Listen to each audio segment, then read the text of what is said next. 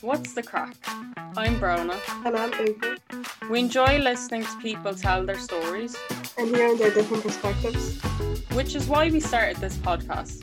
In today's episode, we speak with Fionnuala Moran, journalist and presenter at RTE, head of brand and content creation at To Go Cup and student of DCU's Masters in Climate Change. Fionnuala shared her story to sustainable living and told us a bit about To Go Cup.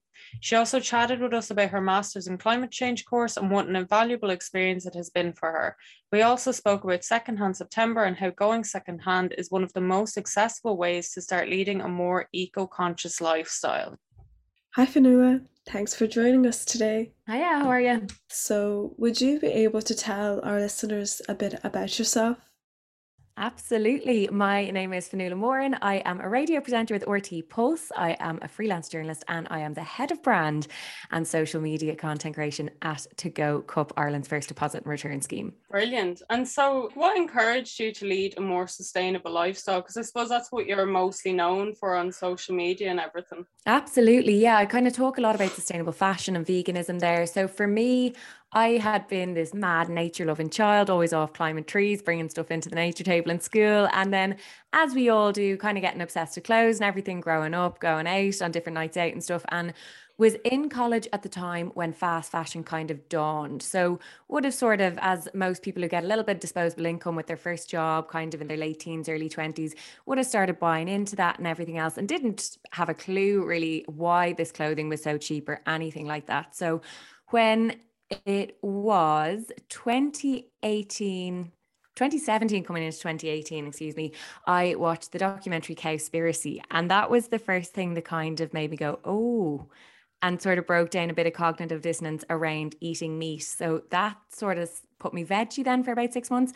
And then just before New Year's Eve in 2018, I watched the documentary Earthlings, and that turned me vegan overnight. I was horrified and I couldn't go back.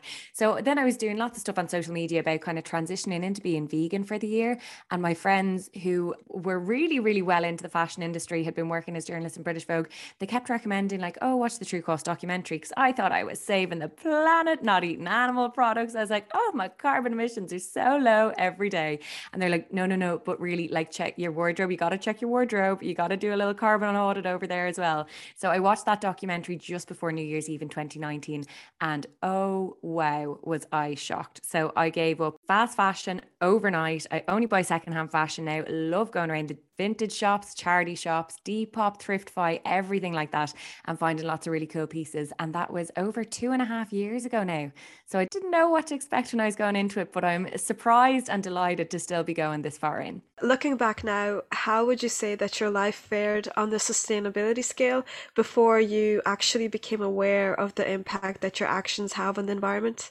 I don't think it was woeful in comparison to some people, but I was still eating like a lot of vegetables. My mum always did like some lovely vegetarian cooking growing up. She had been vegetarian until she was pregnant with me and was anemic and had to go back to eating a little bit of meat then. So like we knew vegetarian cooking growing up. It was not something I was massively into, but I was only sort of learning to cook at the time and everything else like that. And then travel wise, I was doing a few little city breaks a year, which I wouldn't do now. I'd really, really think twice about every flight that I have to take now and whether it's absolutely necessary. And obviously for the last 2 years, we haven't really been traveling much anywhere anyway, but going forwards now, be maximum trying only to get in a plane for 2 holidays a year maximum, and offsetting any emissions that I'd have to as well. I drove a bit for work. That was kind of unavoidable. But again, I was trying to just limit things the more I was learning. And that's all we can do, really. The more we learn, like know better, do better as you go along. So I don't think it was woeful. I wasn't working for an oil company and eating steaks every day, but it definitely could have been better, and it still can be better. So it's getting better all the time. Brilliant. And so what were some of the challenges you encountered on the journey? Like I was just thinking there, I've been following you for a long time, by the way, and I know you used to do some like red carpet interviews and stuff like that. Like was it hard to find maybe red carpet outfits and stuff like that secondhand? Yeah, that was a really interesting one actually. And I remember, as well as some of the red carpets, finding like really cool things to wear. Like I think for the VIP awards, think it was 2019, I had upcycled a wedding dress my mum had wore 25 years previously to a wedding that I was a flower girl at. So it was really cool finding things like that I could do. And I just got that tailored down to my local tailor. That's a fantastic thing people can do, bring all their clothes to the shoe menders and the tailors in their town to get them fixed up and to get more life out of them. But the Galway races was a really enjoyable one for me because I set myself the challenge of just getting everything in secondhand shops. So I did a big blitz one afternoon down Camden Street and Georgia Street in Dublin. And I got so lucky with all these brand new dresses that were totally perfect for the races. It's not something I'd go to if my work hadn't brought me to it. So I didn't really have that kind of fancy wardrobe sitting around, but I was able to find amazing pieces. There's definitely challenges. And I think mentally as much as like tangibly collecting the clothes as well. Initially, I had to reprogram my shopping habits because I was used to every second week I had this overflowing wardrobe, but I was like, oh, I have nothing to wear. Like, and you float through whatever high street stores to get something for the night out or whatever you're going to. And that was something I really had to reprogram myself to do. And still 2.5 years later, I still want to have less stuff in my wardrobe. And that has been clear out after clear out after clear out, donating lovely bits to charity shops all over the place. I think we definitely have way too much here in Ireland, which is one of the most Western societies in the world. We're really spoiled for choice. And I think that doesn't necessarily bring us happiness. So one thing that I found on this journey of simplification, I suppose, was that the less I had, the more joy I had. And the pieces that I was occasionally buying, because I was buying much less stuff, but the pieces I was buying, I really wanted and I really loved them and cherished them. Whereas before, didn't really care that much about anything. Nothing was great quality, really. And it wasn't lasting and I didn't love it. You were kind of, I found anyway, buying it for the sake of buying it. And then you're just on this constant hamster wheel of needing more. What you bought that you thought you needed was burnt out or whatever, ripped straight away. And then you had to go back and do the whole cycle over again. So it's lovely and really peaceful now, not feeling like I'm a slave to the shops every fortnight to have to go in. And my bank balance is very glad about that. I'd say initially as well, just until I kind of built up a really lovely background of gorgeous clothes that I could go picking into all the time. It was a bit tricky going to work events sometimes, I found, and standing beside these gorgeous influencers who are in full brand new outfits of stuff every single day. So just mentally training myself to be like, re-wearing clothes is absolutely normal and totally fine. And when it's clothes you love, you don't care. So it's been an interesting journey, but it's definitely one I'd recommend to everyone. And so your whole journey kind of started with this buying ban on fast fashion. Would you be able to tell us a bit more about some of your favorite like secondhand or vintage finds? Yeah, for sure. With the buying ban, I did one of those before I'd even quit fast fashion totally. I did one in October. A lot of people do know Shop October. I know I Come Undone is a great gal on Instagram for kind of sharing that as well. I think she gets into that every year.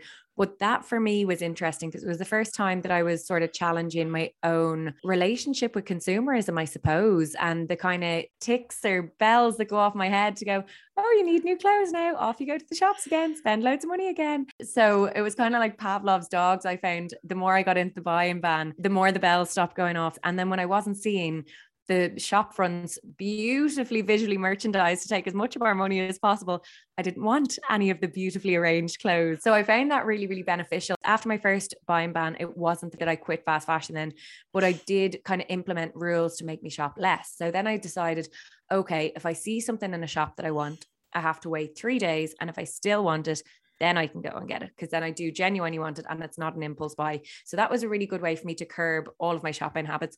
But then come January, I had watched the documentary, The True Cost. I had seen all of the horrors involved in what I was buying.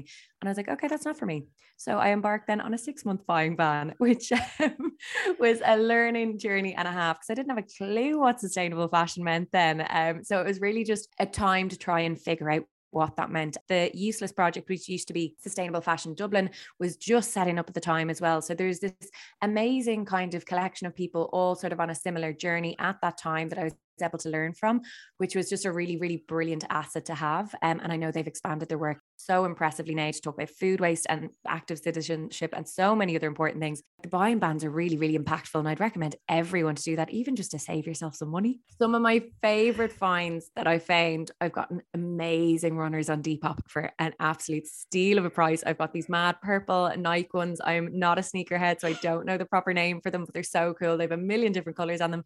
I've got gold ones as well there, and then I've no guilt as well because they're all coming secondhand. So I love those ones. Beyond Retro is a shop where I got my favorite ever coat in. That is this mad faux fur leopard print hooded thing. So I was strutting around London in that the last time I was over there. And I have a lovely yellow shirt that was from there as well. So I really, really love all of those pieces. Those are some of the standout ones at the moment that I am wearing all of the time. That answer to that question is getting longer and longer all the time because I keep finding such incredible things secondhand. Yeah, that's amazing. They sound incredible. I'm big into vintage and secondhand myself. So it's currently secondhand September. Like, what advice would you give to people to get involved? Like, obviously there's a buying band, but like, what else would you recommend? I suppose for me, if I keep a list of my sizes of everything, so this is more to do with online. So I know for a lot of people who are trying to get into this over the last while, we had to go online. So you were looking at Thriftify, which is an amazing platform set up by my friend Ronan O'Donnell, which puts all of the charity shops online, which is just incredible because he's increasing the sales and the money that they can make for all the charities, but he's also giving us the wealth of all of the amazing stuff that people have dropped into those. So that's a brilliant one to check out. And when you have that list of your sizes and all these different brands that you know that you like, it just makes it really easy. If you have it saved in your notes in your phone or whatever, it's such a handy way to shop. And then you can use that on Depop as well, which is a great place to find really cool things too. If you are going out into the real world, which we're able to do again, on a charity shopping spree, I would say brace yourself, go well fed, and go with an open mind, I think is the most important. So the thing that I know some people can find frustrating with charity shopping, and it's not so much of an issue with Thriftify and Depop because you can Google exactly what you want and either have it or they don't, or you can find something similar. Whereas going into charity shops, there's no real telling what you might find. Like, they're absolute treasure troves, but you can get them on a good day or a bad day. They might have got a load of amazing stock in, or they might have got a load of stuff that's just not really what you're looking for. So I find, because I'm kind of more into that slow fashion secondhand buzz now, I don't need things urgently. It used to be like, oh my God, I have to wear a red top to this event tomorrow. And then you'd get it, you get next day delivery and you were sorted.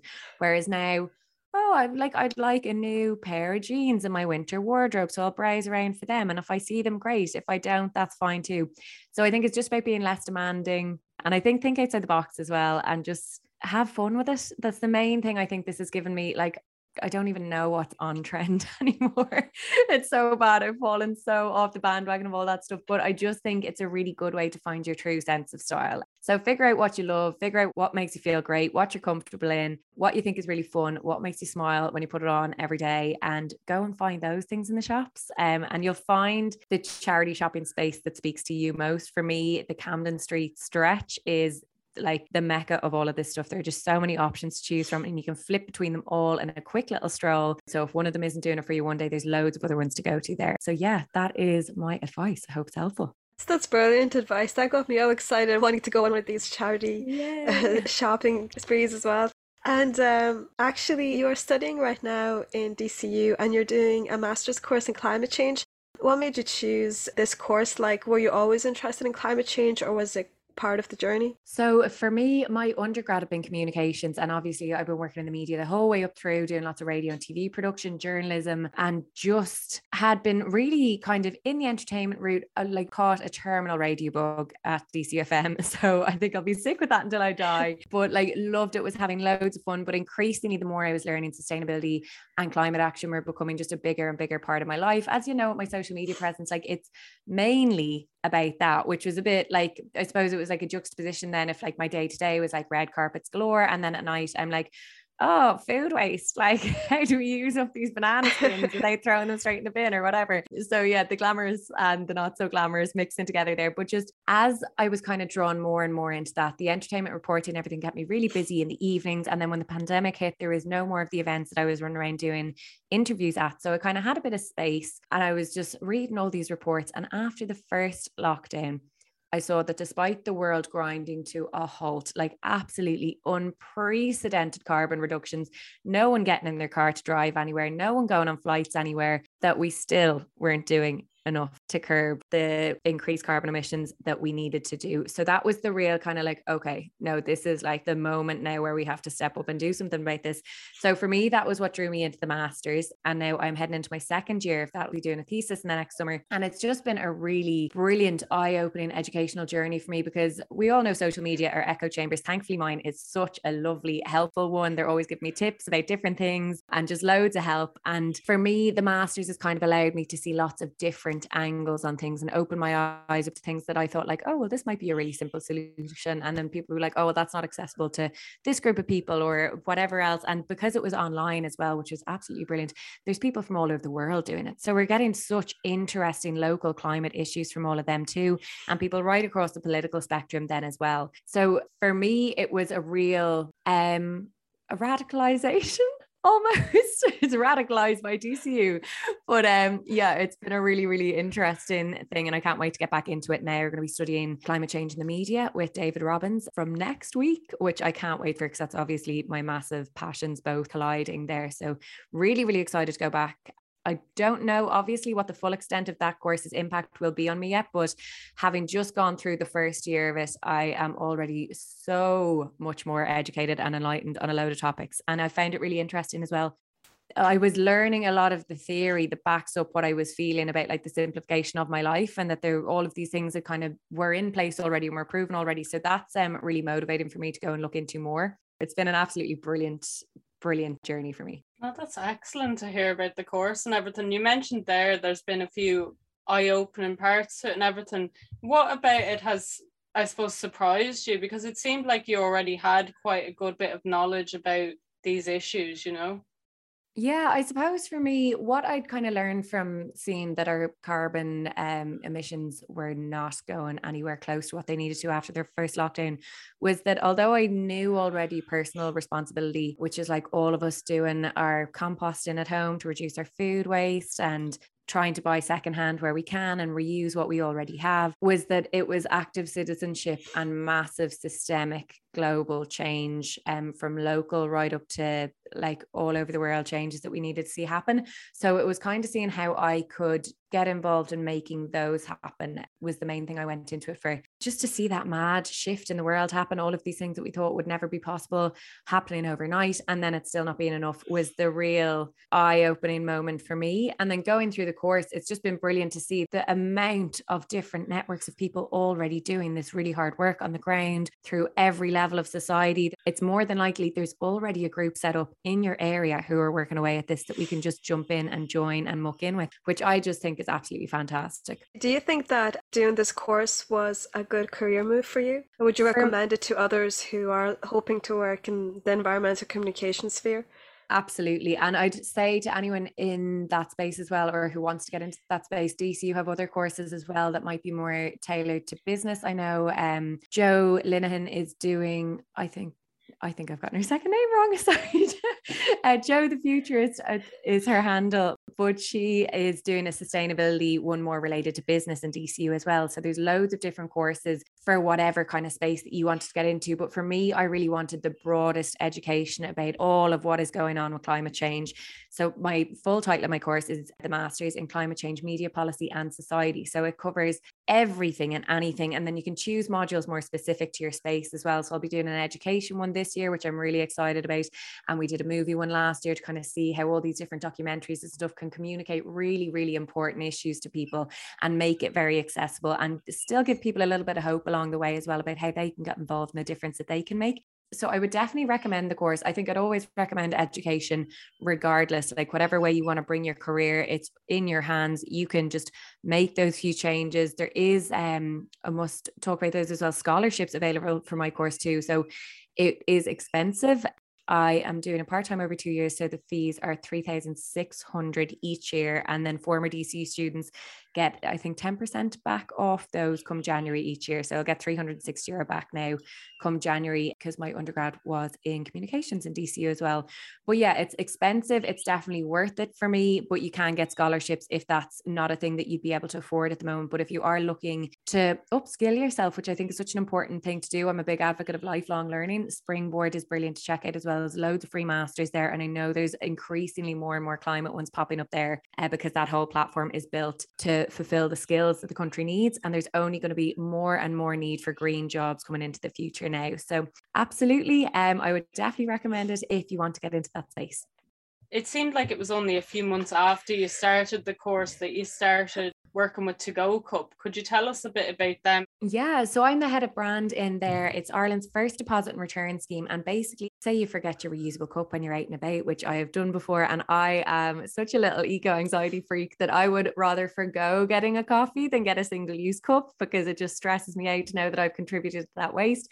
So I'd rather keep my conscience clear and my planet clean. But I know that's not the way that it works for everyone, and we're all only human and we forget our cups. So what a To Go Cup is basically a deposit return scheme. It costs €1, so it's totally accessible, totally affordable, and you rent a cup with that €1. Now you can keep that cup, use as many times as you like, or you can bring it back and get your euro back. So it just totally eliminates the need for single-use cups at all. And I think there's going to be so many exciting developments in the space over the next few years with the circular economy legislation coming down from the EU, just to see all of the creative thinking to kind of eradicate such unnecessary waste from our society. So it's great to be in this at a time when the industry is blooming now. There's been such amazing uptake from all the different cafes and colleges and everyone else that we work with. So I'm delighted with that move. And it's just a really, really exciting time to be in. It's such a cool part of this sustainability space. But yeah, it was quite soon after I started the course. So I would started the course in October of last year, and then I started in To Go Cup in April of this year, and I took March off work just to have a little break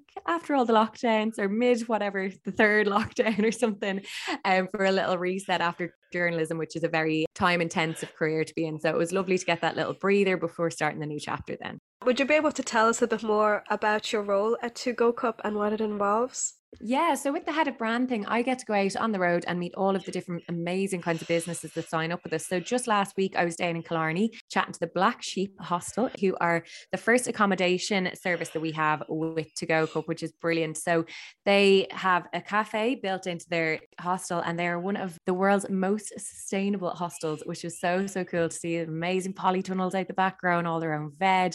So cool. So it's going out doing video content, social media content, any media opportunities like this, basically to spread the good word of deposit and return schemes with To Go Cup, which is really, really lovely because it's something I'm so passionate about. So it's such a fun role.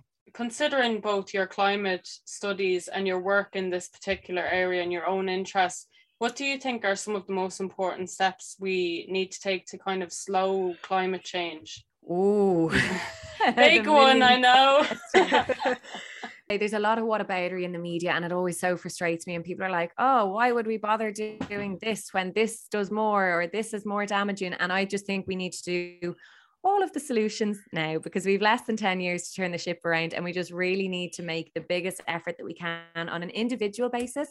I would say the more and more of us who can be active citizens and really vote for the green options and everything like that. Now, not necessarily the Green Party, but whatever candidate you feel locally is doing the most for the environment for you, whoever that is, and let all your politicians know this is a massive, massive issue for you. The personal responsibility things are great as well, like doing the secondhand fashion. I would recommend a climatarian diet, not necessarily a vegan diet. It's not for everyone, but if you're eating good local in-season food and less meat than like the Western people, our society generally do, you're doing really well. And I kind of find those things a catalyst to doing more climate action. No one does one bit of climate action. It's like, that's me done. The world is saved. So the more you can do, the better. And I just think all those little things sort of add up into making us really engaged and really passionate, and going out and fighting for change. Go to marches, show up in person, show up online, sign the petitions, and talk to everyone about it, because everyone is an influencer in this space. So if you've started doing something that's more eco-friendly, tell all your friends, tell your family, and the more people you can impact, the better.